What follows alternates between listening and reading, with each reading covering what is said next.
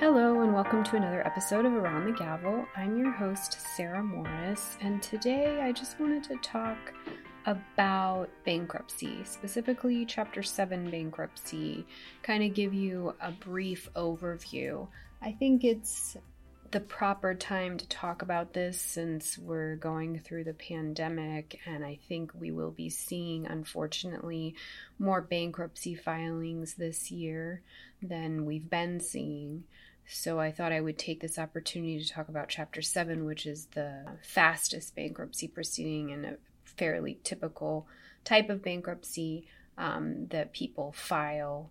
And we do bankruptcy at our firm, so as always, if you have any more questions about bankruptcy, you can always call to receive a complimentary phone consult, or you can go to our website and also schedule it from there. So when we talk about Chapter 7 bankruptcy, we're talking about it taking around 4 months. So it's a fairly quick process, and you're probably only going to have to go to court one time for the 341 creditors meeting. So it will require one court appearance from you.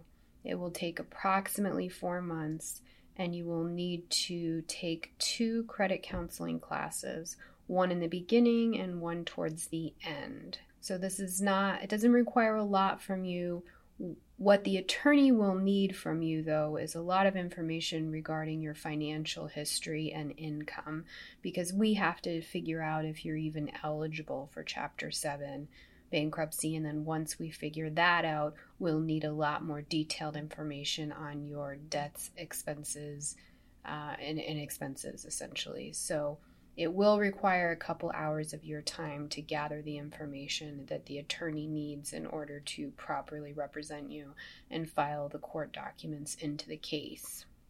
So again, in sum, it's probably about a 4-month process. You've got to attend 2 credit counseling classes, and you're going to have to go to court once, which is generally about 30 days after we file your case. So it really doesn't take a lot, and it could be very, very helpful depending on your specific circumstances.